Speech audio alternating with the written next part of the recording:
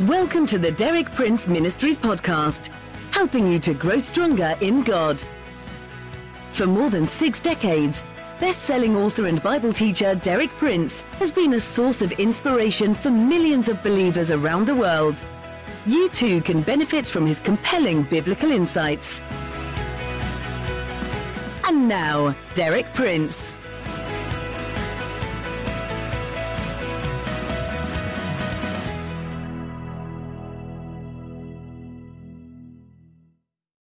Now tell me, do you think that there's such a thing as an unsuccessful Christian? By that I mean someone who has made a commitment of his life or her life to Christ and who sincerely wants to be successful as a Christian and yet somehow never really makes it. Do you perhaps know people like that in your own circle of acquaintances? Permit me to go one step further with my questions. Are you perhaps such a person? You have committed your life to Christ, and you do sincerely want to be the kind of Christian that's portrayed in the New Testament. And yet the fact is, you really are not successful. Let me begin by assuring you of one thing, that God has made all necessary provision for you to succeed as a Christian. Therefore, if you are not succeeding, it must be that you are not availing yourself of the provision that God has made. You see, there are a number of different elements which go together to make up a strong, successful Christian character. And if any one of these essential elements is lacking in your character, you will never be able to achieve the success you desire. It's like baking a cake. If one of the essential ingredients is missing, you can go through all the procedure of baking, but the cake will never turn out right. In my talks this week, I'm going to deal with one of these essential elements that go to make up a strong, successful Christian. Furthermore, if as you listen to me, you become aware that this particular element is indeed lacking in your character, I'm going to tell you how you can make up the deficiency, how you can acquire this element in your character. I wonder if you can guess what I have in mind. Quite probably you can't. So let me tell you, it's endurance or perseverance. Either word is used in various translations, but they usually translate one and the same word.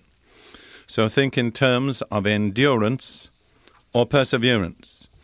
Now I want to turn to a passage in Matthew chapter 24, where Jesus sketches a vivid prophetic picture of what the world will look like as the present age draws to a close. The world we see around us today corresponds in many respects to this picture.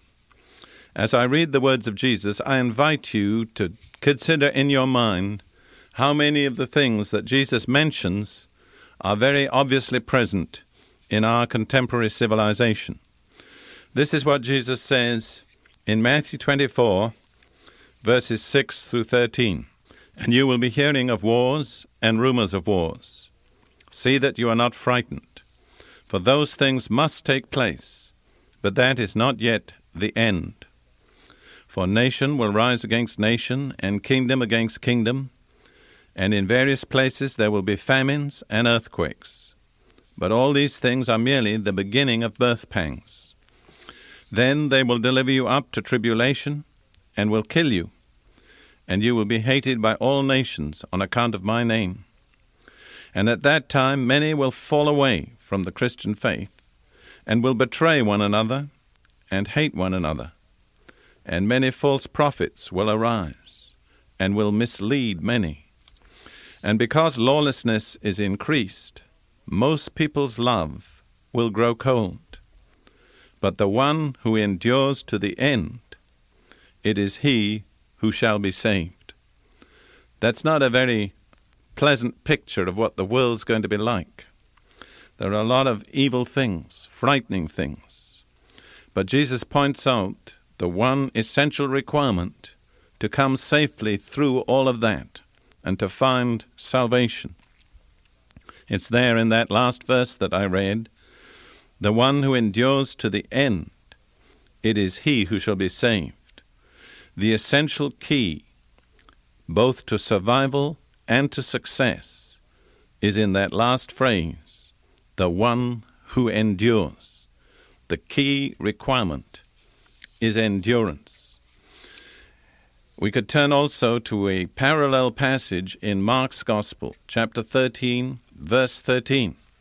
It's a similar passage referring to the same situation. Jesus says there, "You will be hated by all on account of my name.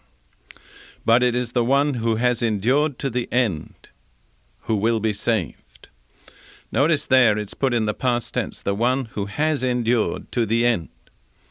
In other words, you don't know you've made it till you've made it.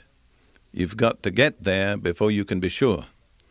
So you have to have endured to the end to come through into salvation in its fullest sense.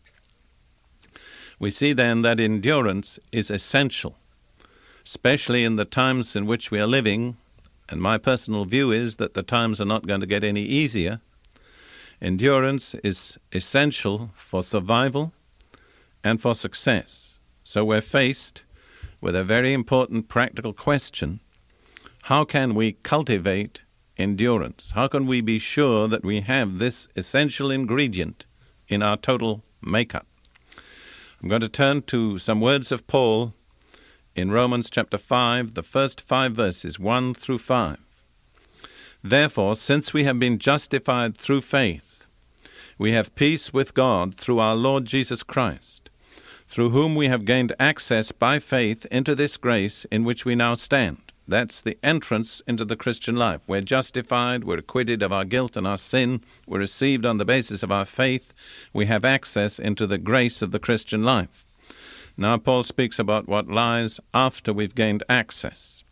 He says, "We rejoice in the hope of the glory of God." That's our eternal future that we see before us, and it fills us with joy.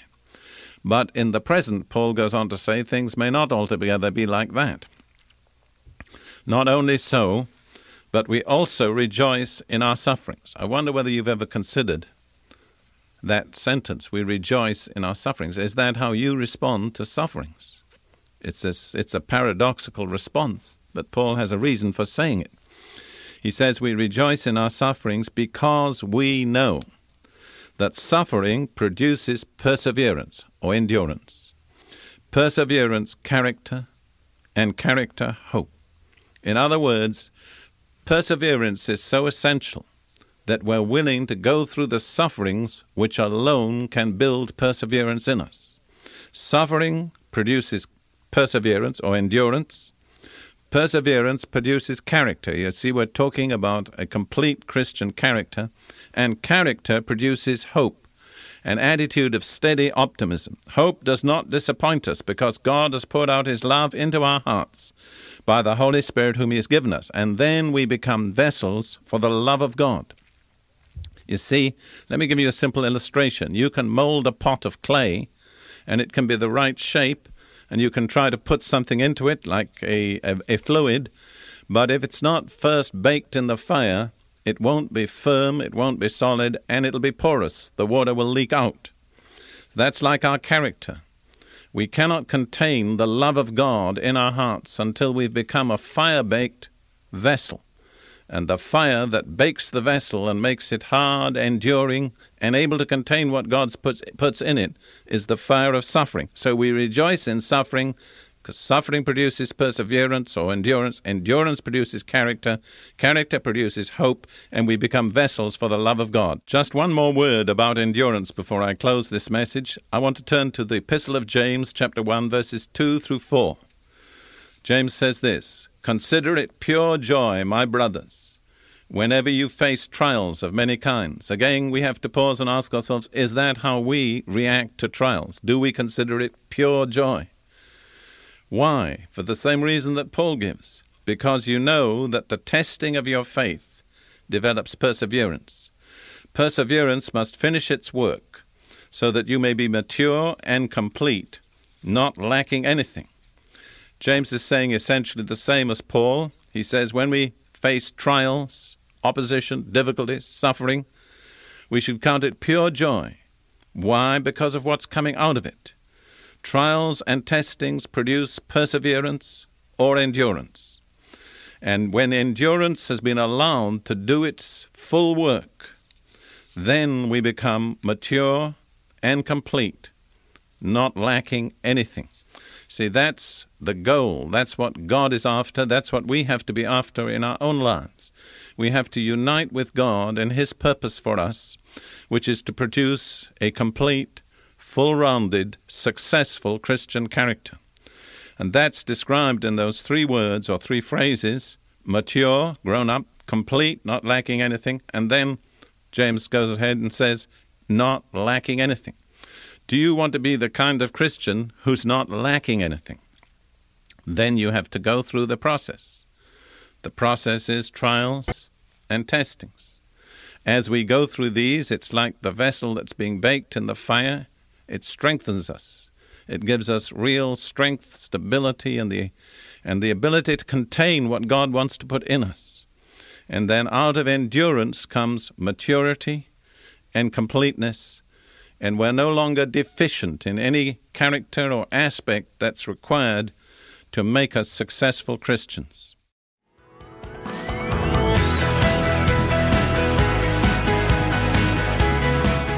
Thank you for listening. For more inspiring teaching, visit our website at dpmuk.org/podcast and like our page at facebook.com/dpmuk to join our online community. Derek Prince, teaching you can trust.